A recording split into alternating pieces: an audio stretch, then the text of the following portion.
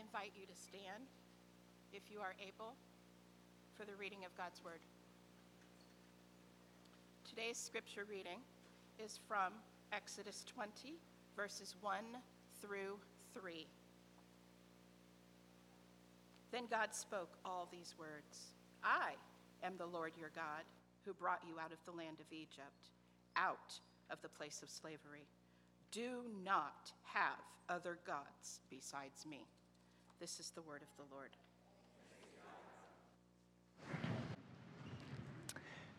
Well, good morning. For those of you who are new, my name is Chris, and I serve as the lead pastor here at First City. Let me just add my welcome and say we are glad that you are here. And if there are ways that we can pray for you, we can meet practical needs, if we can answer questions about First City Church, about the Bible, about what it means to follow Christ, anything at all, we would love to be able to do that.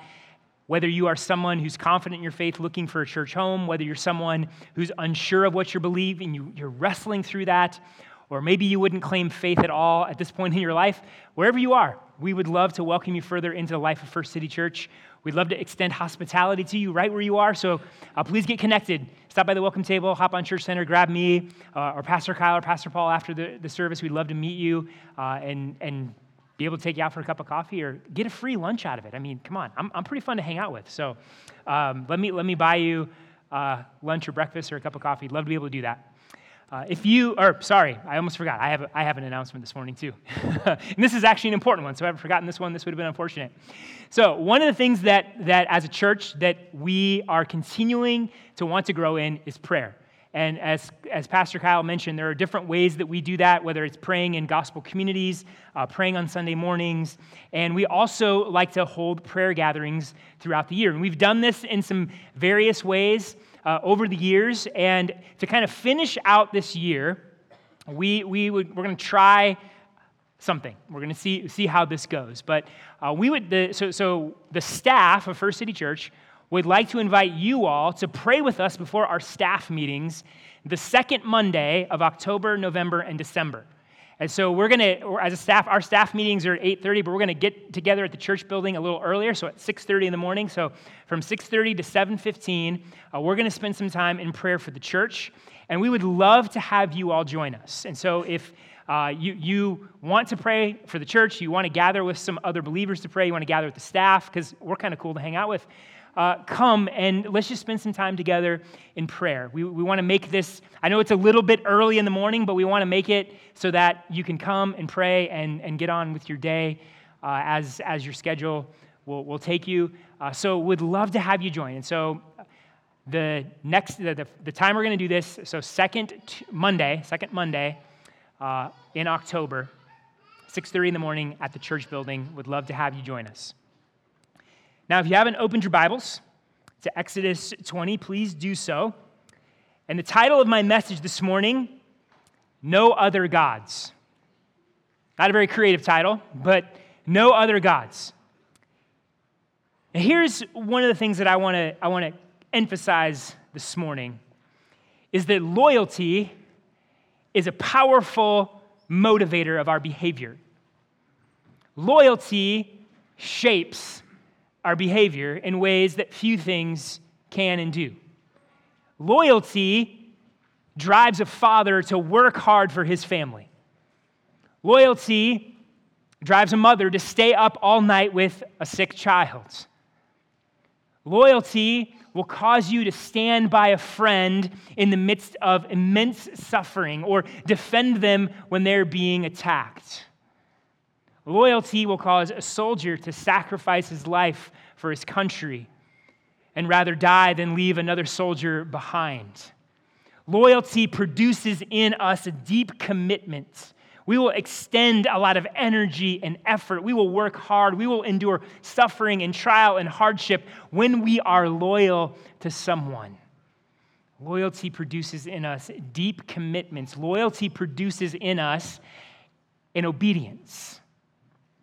Not just a surface level obedience where I behave on the outside, but on the inside, I'm grumbling and I'm fighting and I'm complaining. But loyalty, true loyalty, produces a heart level obedience where I obey because I want to. My obedience comes from this place of I desire that because I am loyal to you. You matter. I am committed. All in. And so here's what we can say. Who you are most obedient to, or who you are most loyal to, is who you are most obedient to. And who you are most obedient to is who you are most loyal to. So if I want to know who you are most loyal to, I will look at who you are most obedient to. Obedience and loyalty. These two are deeply connected and entwined. And it's from that truth that we are going to jump into the Ten Commandments this morning. We are going to slow down in our series in Exodus, and we're going to look at each commandment. We're going to take a week to look at each commandment. And so for the next 10 weeks, we are going to be looking at just exactly what God calls his people to do in these commandments. Now, to set a little bit of context for us again, and especially if you're new and you haven't been with us, we've been going through a series in the book of Exodus and coming to chapter 20. We've spent the past couple weeks in chapter 19, and so what has happened is God has rescued and redeemed Israel out of Egypt. He's bringing them through the wilderness, and now they are at the foot of Mount Sinai. And as we saw last week, the Lord has descended on the mountain. He set the mountain on fire, and he is going to covenant with his people. He's entering into a deep relationship with them, and he's going to give them his law to outline, hey, this is what it means to be my people. This is what it looks like to live in relationship with me. So he's giving them the very law that is going to shape them as a holy people. And as the Lord told Israel in Exodus 19:5 and 6, there's great blessing for observing, for obeying. There's great blessing for obedience to his covenants. And so he's going to spell out, hey, this is what obedience means. This is what it looks like. And the Lord starts here in the first commandment with this important truth. And here's the main idea for us this morning, is that true obedience begins with loyalty. True obedience begins with loyalty. So as we spend the next 10 weeks looking at each of the commandments, to really understand them and understand what it means to live them out, we have to start here. As we're going to see a little bit later, if we don't get this first thing right, if we don't understand where the Ten Commandments starts, then how we live them out is going to be off.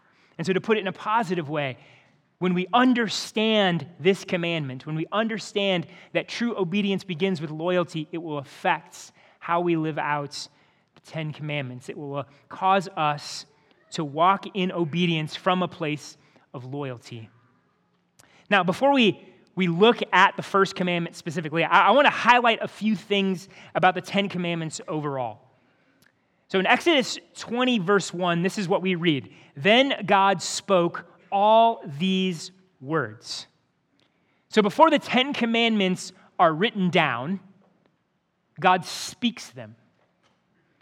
And what's interesting is this is the only time where God speaks to all of Israel in the book of Exodus.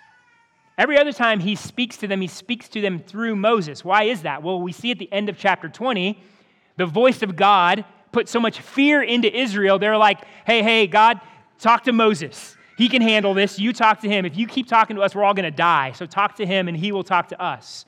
But in this moment, as God is making a covenant with his people, as he lays out sort of the framework of this covenant, he's speaking to all of them. He's speaking to all of them. And this emphasis on speaking in words is important because while we call these the Ten Commandments, it's a perfectly fine thing to call them, the Hebrew word commandment isn't in this text. It's literally the 10 words. This is where we get the term Decalogue. Maybe you've heard the Ten Commandments called the Decalogue, 10 words. The emphasis is on God's word, God speaking. God is a speaking God. He's a God who relates to his people. He communicates to them. He gets near them and draws them into relationship by speaking to them, by giving them his word. And that's where this starts. The law emphasizes and starts from this place. This is the word of God. God is giving his word to his people. And as the people of God, they are to be people who are shaped by his word. God's word shapes us and instructs us and forms us. It makes promises and warns us. It is our life, the Word of God. To be devoted, to be loyal to God means to be devoted and loyal to His Word. And so God makes very clear, the Scriptures make very clear, right out of the gun here, that Israel, the people of God then and the people of God today, we are a people who are led by and shaped by and are obedient to God's Word. Now here's a cool little feature of the Ten Commandments. If you look at each of the commandments, there is an instruction. And the instruction is second person singular. You guys know second? So should I put on your grammar hat here? So second person singular. Like if I come up to a singular person and I say you, if I go up to my wife and I say you, I'm talking to one person, second person. How is it that God is speaking to a group of people in first person? Or second person, excuse me. How is it that when God is speaking to a group, He is addressing them as if He's addressing one person? Well, this is a cool little feature. It's also first or second person masculine. This is a cool feature. Why is He doing this? Well, if you remember, back when God is rescuing Israel out of Egypt, what does He call Israel? My son. My son. Get this. God in all His glory, mountains on fire. This is the word of the Lord. The people can barely handle this. So the glory and the power and the authority of God are on display. But how is God speaking to His people? Like a father speaks to his son. Like this is the heart of God for us. A father speaking to his son. He's instructing them. He's giving them His word. This is how much love God has. This is how much the people of God, the Israel, means to Him. You are my son. You are a child. I am your father. That's how God is relating to His people. Now, a question we may ask is, why are there 10 commandments? Why 10? Well, in Scripture, the number 10 represents completion, perfection. It represents a firm and securely established foundation. And so by giving them 10 commandments, 10 words, God is communicating that this is the perfect and complete law. This perfectly captures what it means to walk in righteousness and goodness and holiness and obedience. So if you ever have the question, what does it mean to walk in truth and goodness and righteousness? Where can I find a perfect law? Go to the 10 Commandments. If you want to walk, if you want your life to be shaped in perfect goodness and righteousness and truth and holiness, keep the 10 Commandments. God's law is perfect. It's complete. It is a firm and secure foundation. And in the 10 Commandments, God's moral law is sort of the essence of the law is captured. And this is an important piece because you will sometimes hear people say that the 10 Commandments aren't for Christians. That's Old Testament, not New Testament. Here's the problem with that. Well, there's a lot of problems with that, but let me just sort of digest this down into sort of a simple explanation. Okay? Yes, there are plenty of laws and rituals that you read in the Old Testament that we no longer observe. Why? Because they were shadows, they were signs, and Christ fulfilled them. It's not just because, well, that's just what Israel did back in the day. No, it's because Christ fulfilled them. They were meant to point to Jesus, and Jesus fulfilled them. But what hasn't changed? The moral core. Though the specific case law and the specific rituals have passed, the morality, the moral core, the essence of all of those things have not passed. God is still the same God. Same righteousness, same goodness, same holiness. So the 10 Commandments, they represent that moral core, and so they are very much for us as for us as they were for Israel. If you look at the moral commands of the New Testament, what framework do they follow? The 10 Commandments. When Jesus taught on the Sermon on the Mount, what was He doing? He was giving a sermon and a lesson on the 10 Commandments. This is the moral core for us as the people of God today, just as much as it was for the people of God then. This is why, friends, this is why we can sing with the psalmist, "How I love your law." It is my meditation day and night. We love God's word. As the people of God, we love his word. We love his righteousness. We love his goodness. We love his truth. His word has come to us, and we delight in it. We're shaped by it. We let it be the thing that guides our life. Loyalty to God is loyalty and obedience to his word, and that all is captured and communicated right here at the beginning. Now, let's consider the first commandment specifically. So the first commandment, the first of the 10 words, is a call to loyalty, and it's based on two things: who God is and what God has done.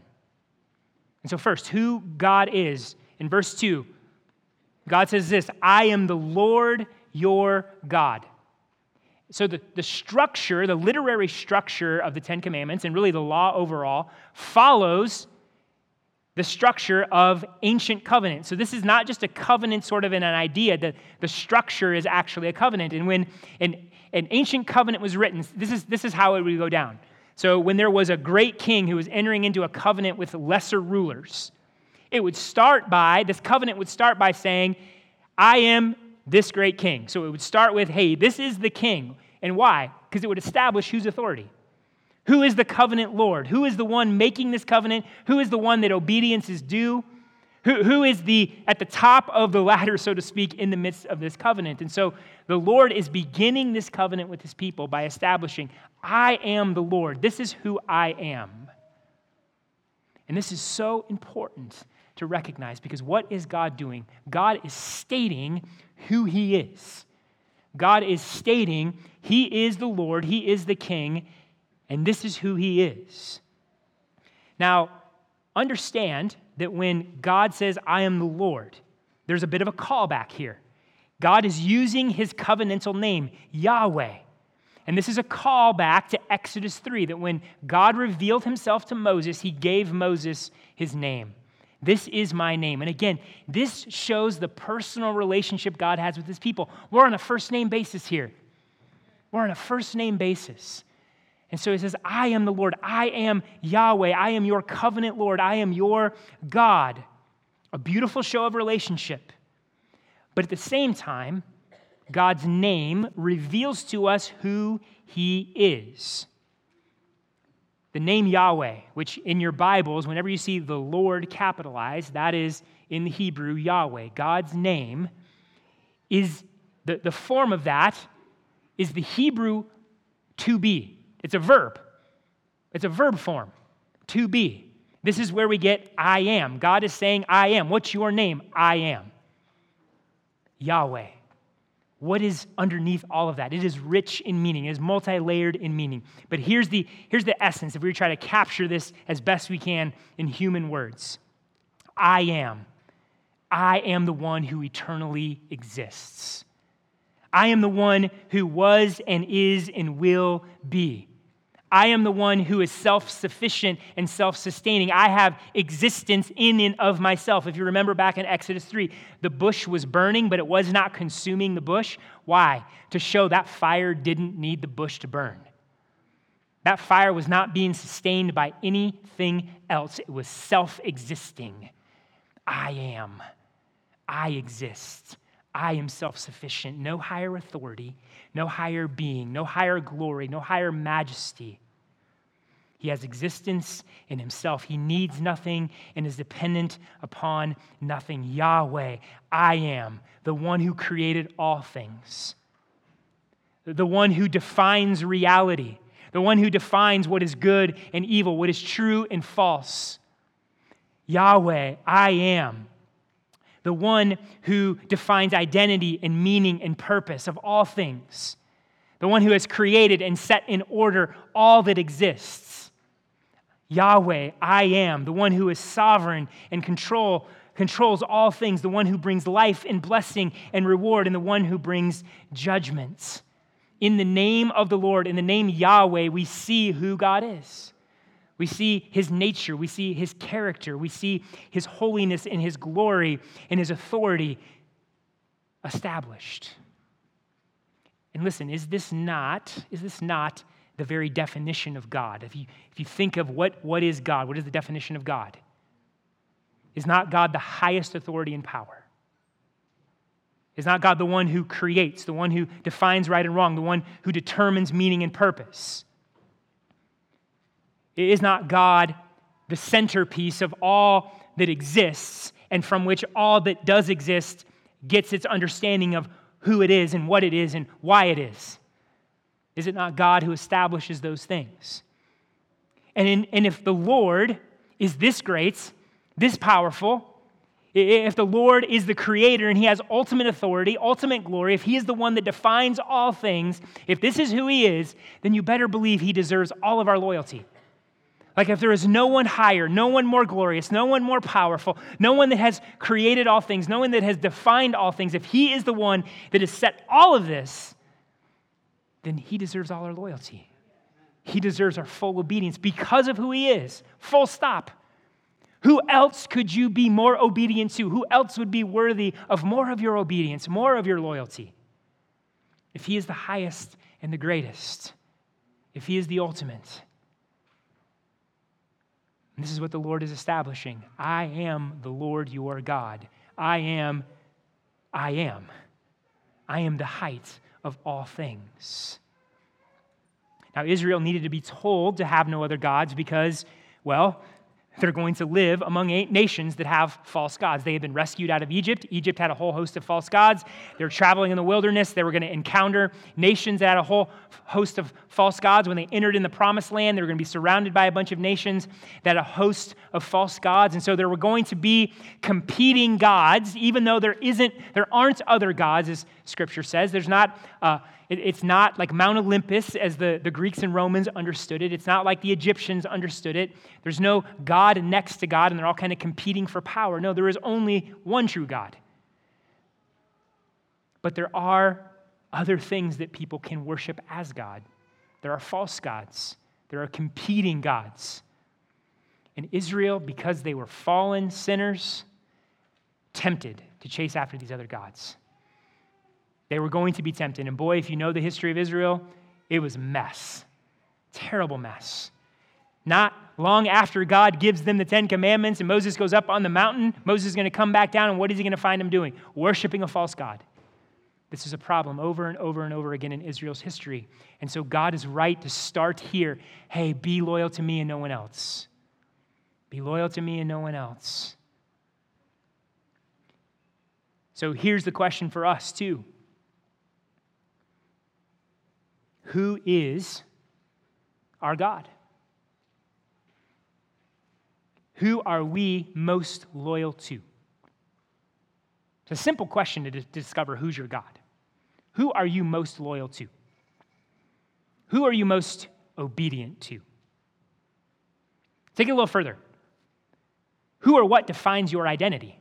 Like when you think about who you are, what defines that? Who defines that? The person who defines that for you is your God. Who defines your meaning and purpose in life? Like when you think about what you're giving your life to, what your life means, who defines that? The person or thing that defines that, that's your God. Who are you most devoted to? Who do you give most of your thought and emotional energy towards? Who do you give your time and your resources towards? Like, who is it that captures your heart? Like, who do you think is most glorious, most awesome? Who is the one when you think about him, just like, whoa. Like, when you start to ask those questions, the answer will show you who your God is. And friends, when we're honest about our hearts, we will realize that far too often, sadly, it's not Yahweh.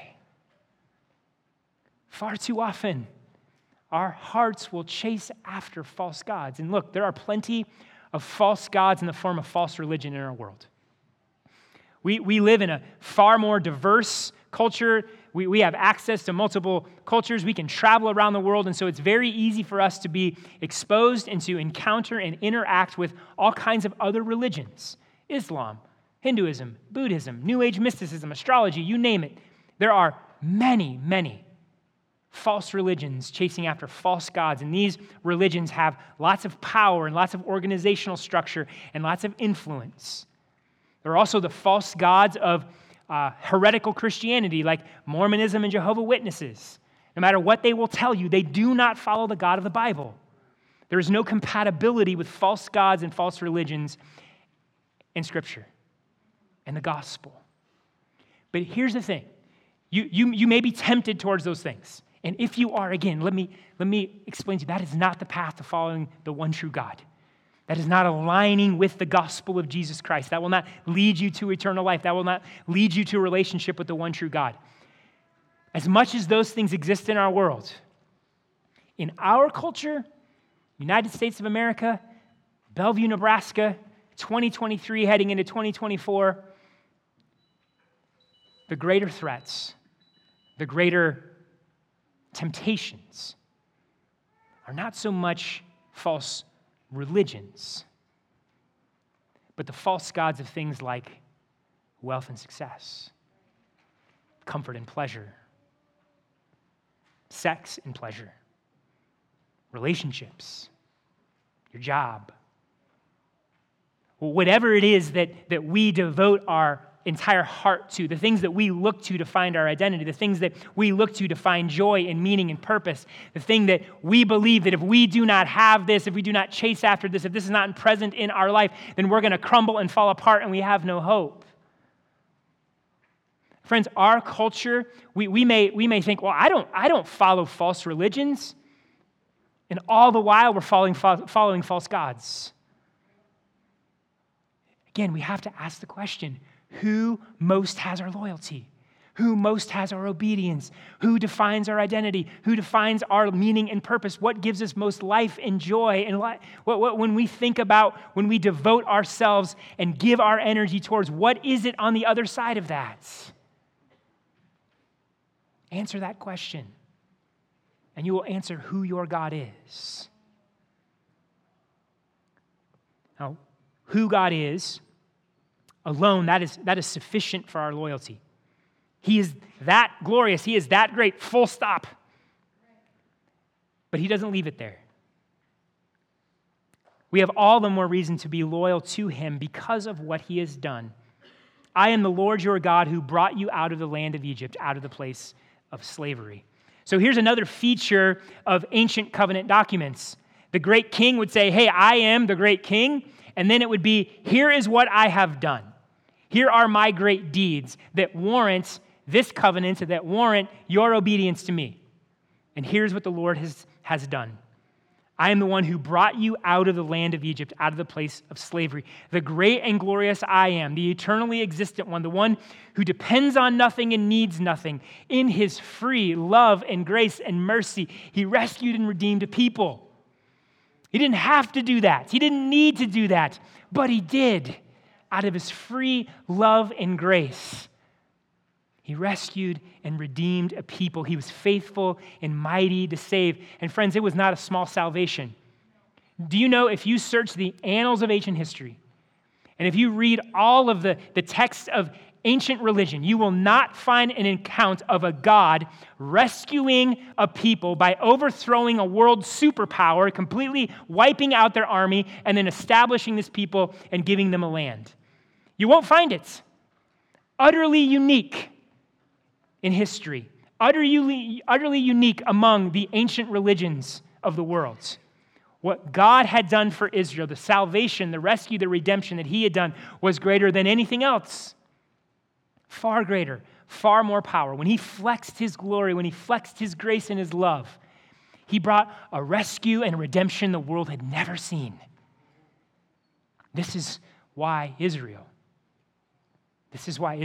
had no choice but to be loyal. What do you do when someone saves your life to that extent? When someone has rescued you to that extent, the only right response is loyalty. The only right response is obedience. I think of, so one of my favorite movies growing up as a kid was the Kevin Costner version of Robin Hood. You guys seen this movie? It was like early 90s. I mean, I watch it. It doesn't really hold up now if you watch it, so I'm not going to recommend you go and watch it. I mean, the only thing good about that movie is Alan Rickman as the Sheriff of Nottingham. He's brilliant in that. You can tell he's just having a lot of fun. So it's not a great movie, but it's got a great soundtrack. But anyway, part of the movie, one of the most compelling parts of the movie is the relationship between Kevin Costner's Robin Hood and Morgan Freeman's Azim. And early in the movie, Robin rescues Azim they're over in Jerusalem, and he rescues him. He saves his life. And so the rest of the movie, Azim is like, I am committed to you. I am following you wherever you go until I can repay my debts. Utterly and completely committed to the one who saved his life. It was the only proper response in his mind for me to be a good person, for me to be to follow my faith and my commitment, for me to uphold what is right and true and good. I must commit myself to you. That's the only response when someone saves your life to such an extent.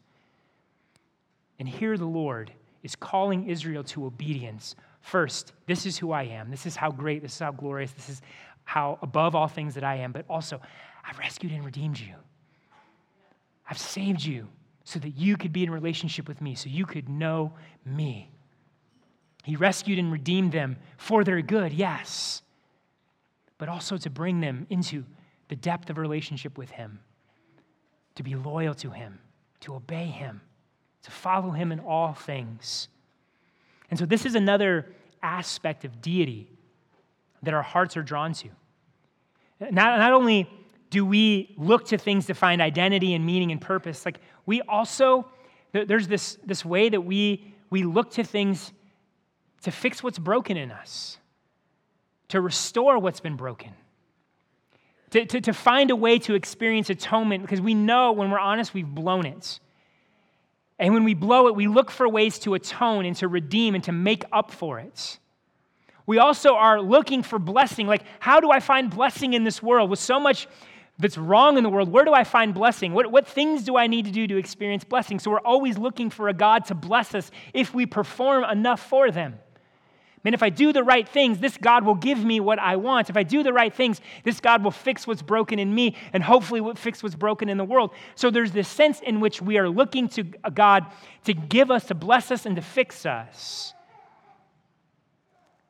And here the Lord has laid out for Israel, hey, I've redeemed and I've rescued you.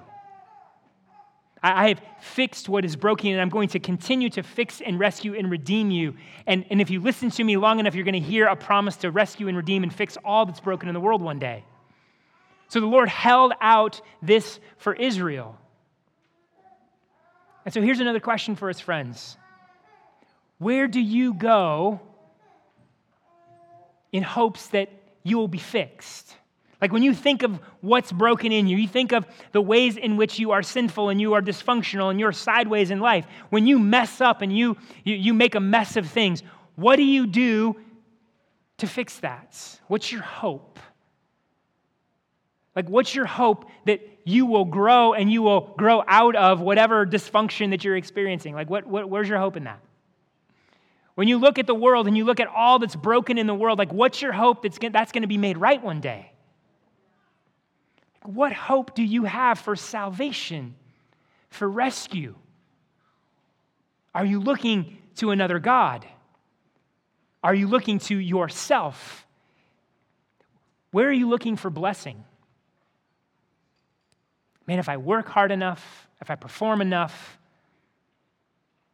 blessing. And here's the dark side of that. Here's the dark side of idolatry. Here's the dark side of following after false gods. False gods will always exact a toll on you that will wreck and ruin in you. Never leads to life. It'll always be more and more and more. Think of it, just to give one example. If you have been given over to the God of performance, like if I do enough good, then I will have identity, I'll have meaning and purpose, people will like me, whatever it is. You're seeking fulfillment in working hard, making a lot of money, success, whatever your performance is driving you towards. When is enough enough? It's never enough. And then when you mess up, what happens? What do you need to do? I need to perform more. I need to do more. And what happens? You keep grinding and grinding and grinding and grinding. And you wear yourself out and you wear yourself down. You sometimes literally kill yourself trying to find an identity, trying to find blessing, trying to atone and make up for the mistakes that you have made. Is that the kind of God worthy of serving? Is that a God that leads to blessing in life? And the list goes on and on. If you're chasing after a false God, understand they will demand more and more and more and exact more and more of a toll, and you'll never be able to atone. You'll never be able to satisfy that God. You'll ever be able to do enough. And here's the other thing. It will always start with you. It will always start with you and what you're able to do. Entirely different when it comes to the one true God of the universe. Where did this start? This started with the grace of God. This started with God initiating covenant with man, with people.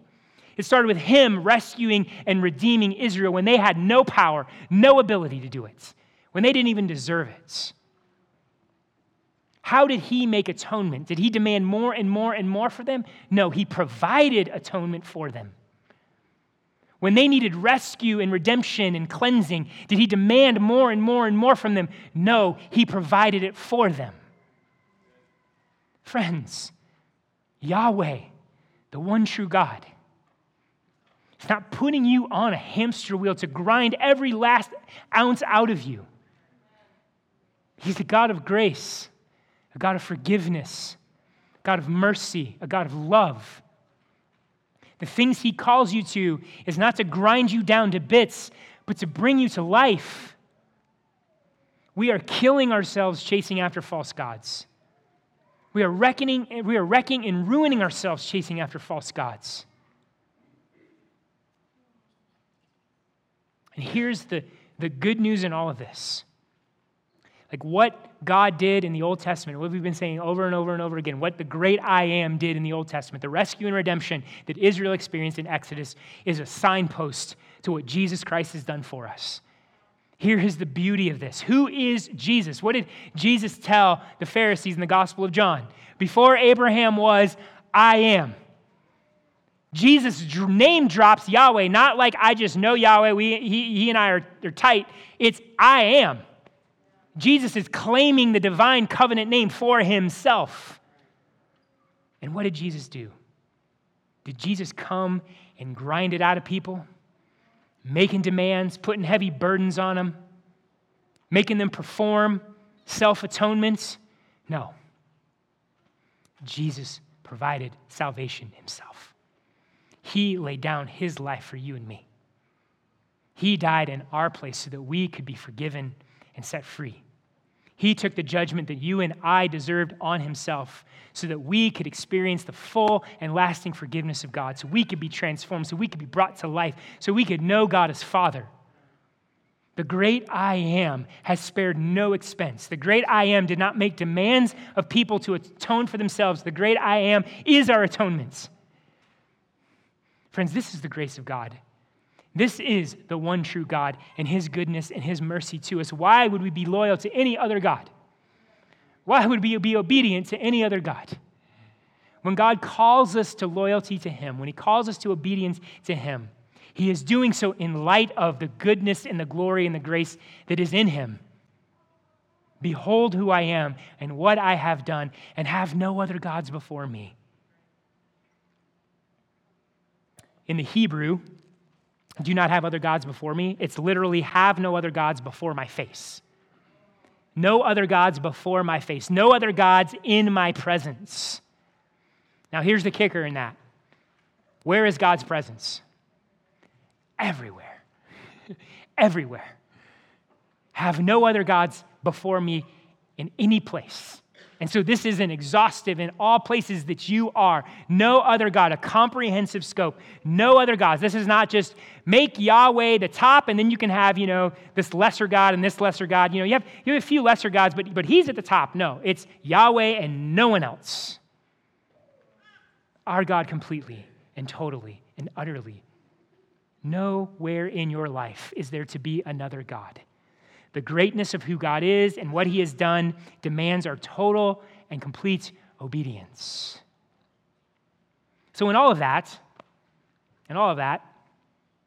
as we begin to kind of hit the home stretch here, how does all of that sit with you?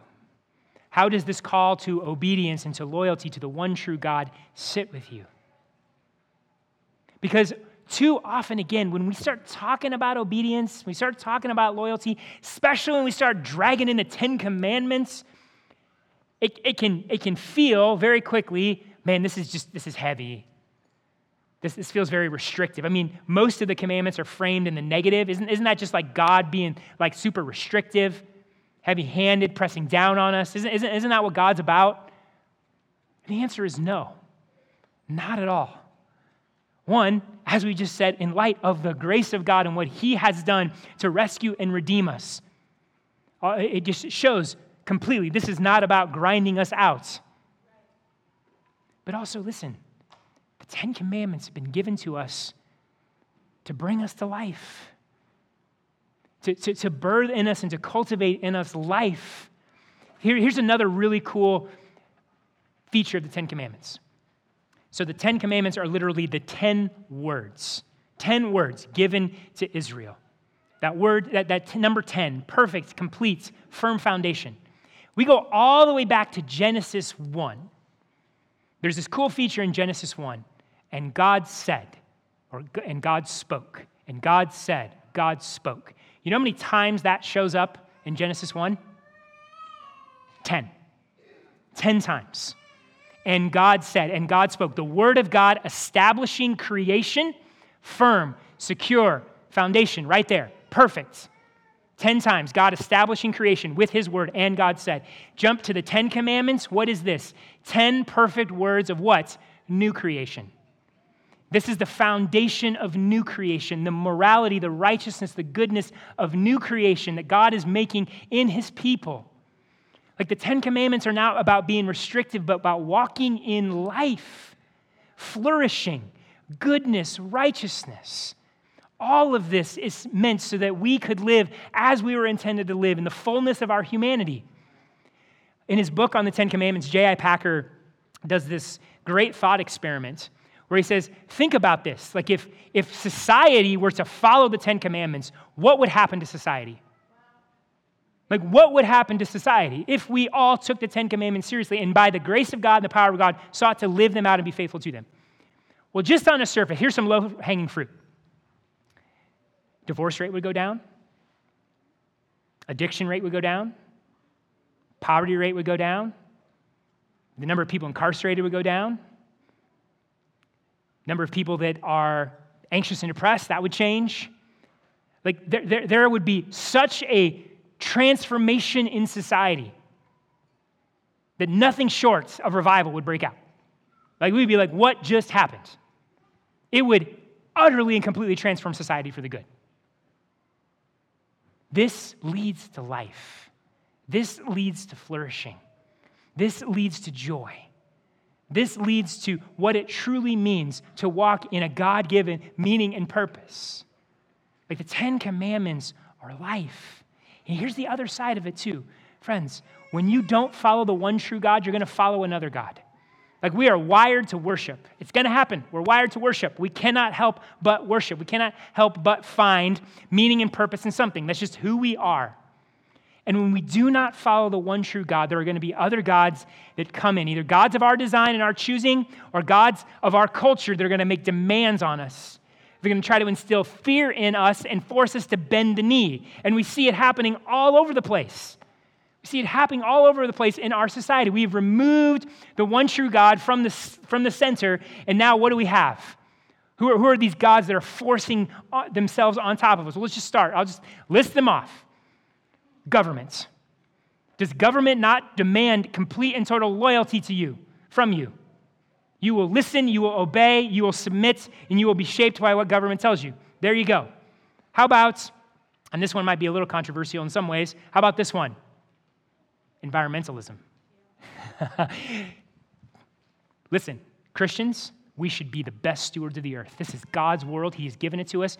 And listen, God is not going to one day destroy it and scrap it. No, he's going to recreate it. We love this world, and so we should be the best stewards of this world. So that aside, do y'all see that Apple ad, Mother Earth Apple ad? Did you guys see this? If you have not seen it, you should look it up. It is nothing short of earth worship. Bowing down, prostrating, to God, to Mother Earth as a God? Do we not see people giving themselves over to a radical, rabid environmentalism? This is what happens, friends, when we remove the one true God. Here's another example. The ideology of transgenderism. Bearing down. You will submit to this. You will believe this. Do not speak against it. Do not blaspheme this. Are these not some of the gods that come into our world, and what are they doing to us? Wrecking and ruining, damaging and destroying. Now listen, all of those things involve people who we need to love, who we need to share the gospel with, who need Jesus, who are our neighbors, who are friends, who are family members. And so our posture is not one of anger and hostility and combativeness, but understand there are false gods that want you to bow the knee. There are false gods that are wanting to shape you. There are false gods that want to take your loyalty and obedience away from the one true God and put it on something else. And we have to take that seriously. We have to account for that. We cannot minimize those things. And how do we press against them? How do we push back against them? Well, we could always vote more, right? We can always put our hope in different governments. Hey, voting's good. Getting involved in government is awesome. Do it.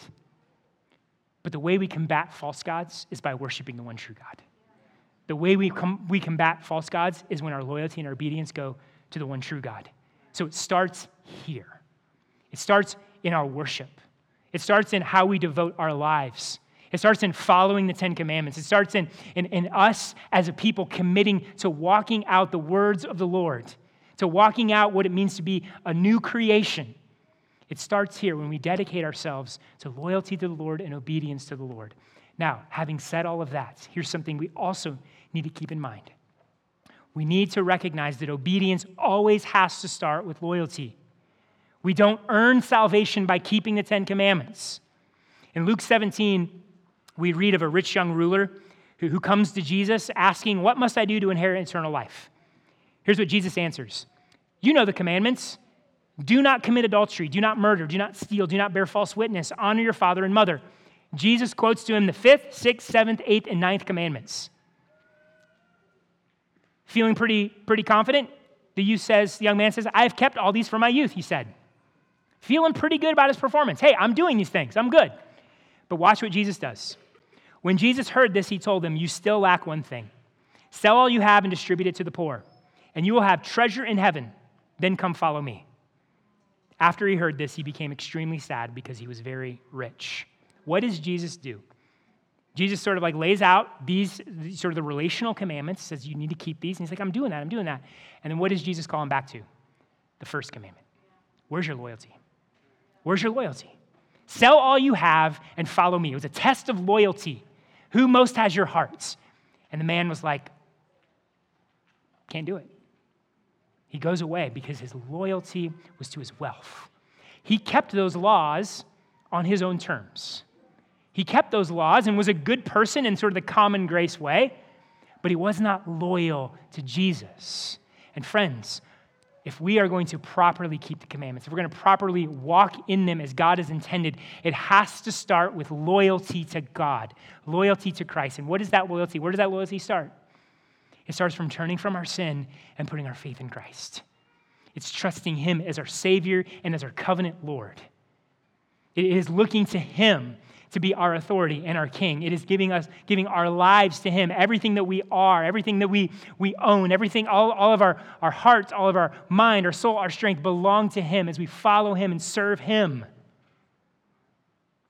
And so you can be keeping the commandments to the degree that a human is able to and not be loyal to Jesus. Who are you most loyal to? Who are you most obedient to? Another question is, why are you obedient? Are you obedient because you're trying to earn? Are you obedient so you can be perceived as a certain type of person? Or are you obedient because you're loyal to the God who has saved you? And so this morning, if you've never put your trust in Christ, if your God is a false god of something else, whether it be a false religion or the god of self, Friend, I want to say lovingly, but very clearly and directly, that God will not save you. That God will not lead to life. That God will ultimately lead to judgment. Turn from your sin. Put your faith, put your trust in the God who truly saves, who truly redeems. The God who didn't require you atone for yourself, but provided atonement himself. The God who's not only going to rescue and redeem you, but rescue and redeem this entire world. The God who truly is worthy of your worship, truly worthy of your hope, truly worthy of your loyalty and obedience.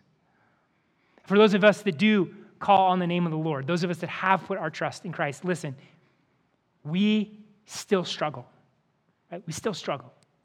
There are ways in which we will chase after false gods. We still get caught up in things like performance. We still get caught up chasing wealth and success and comfort and pleasure, and we still find our identity and meaning and purpose and things other than the Lord. Like, it happens. It's going to happen. We're going to struggle. But here's what we need to continually be doing. Continually be returning to the Lord. Coming back to that truth that God is a God who has saved us and redeemed us. He is the glorious one. He is the exalted one. There's no other God worthy of our loyalty and worthy of our obedience. Let us continue to come back and see what Jesus has done. Rehearse in the Word. Go to Him in prayer, living out our faith so that the trajectory of our life, the shape of our life, is pointed towards Christ. Friends, let us live out these commandments not out of a place of fear, not out of a place of trying to earn anything, but out of a place of loyalty, of love, of obedience, of grace, of joy. That's what God holds out for us. Life. So as we continue to go through these commandments, and as we hit each one, kind of going in depth into each one, there's going to be plenty of things where we can celebrate grace and growth, and we can say, man, thankful that these things mark my life. But there's also going to be places where we're going to need to do some deep repentance. We're going to need to turn from some sin. We're going to need to be honest with ourselves. In all of that, what are we doing? We're returning back to this place. No other gods. No other gods worthy. No other gods have done what our God has done. And when we see that, when we return to that, when we fix our gaze on that, it's going to change us. It's going to change our hearts. It's going to change our lives. So friends, true obedience starts with loyalty. Let us have no other gods. Amen? Let's pray.